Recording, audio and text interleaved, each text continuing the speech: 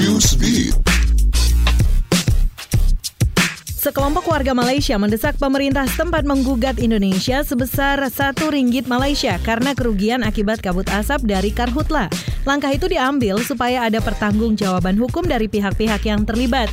Seperti dilansir Malay Mail, tercatat 21 nama dalam surat tuntutan tersebut. Menurut mereka, jumlah gugatan yang minim itu dipilih karena agak sulit merinci tingkat kerugian akibat terpapar kabut asap Karhutla. Juga jumlah yang tidak masuk akal dinilai bakal memicu perselisihan.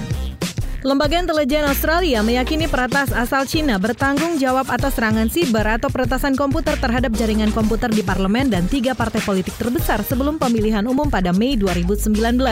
Badan Intelijen Siber Australia, yaitu Direktorat Sinyal Australia, menyimpulkan Maret lalu bahwa Kementerian Keamanan Negara Cina bertanggung jawab atas serangan tersebut.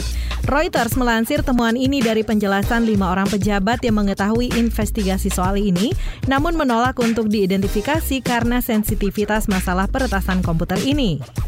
Di India akan berlangsung kontes kentut bertajuk What the Fart atau WTF. Kontes unik ini mencari kentut yang paling indah terdengar alias merdu dengan kriteria kentut paling keras, kentut paling panjang, dan kentut paling musikal. Kontes yang bakal digelar di kota Surat, Gujarat pada 22 September mendatang ini mendapat perhatian dari banyak kalangan.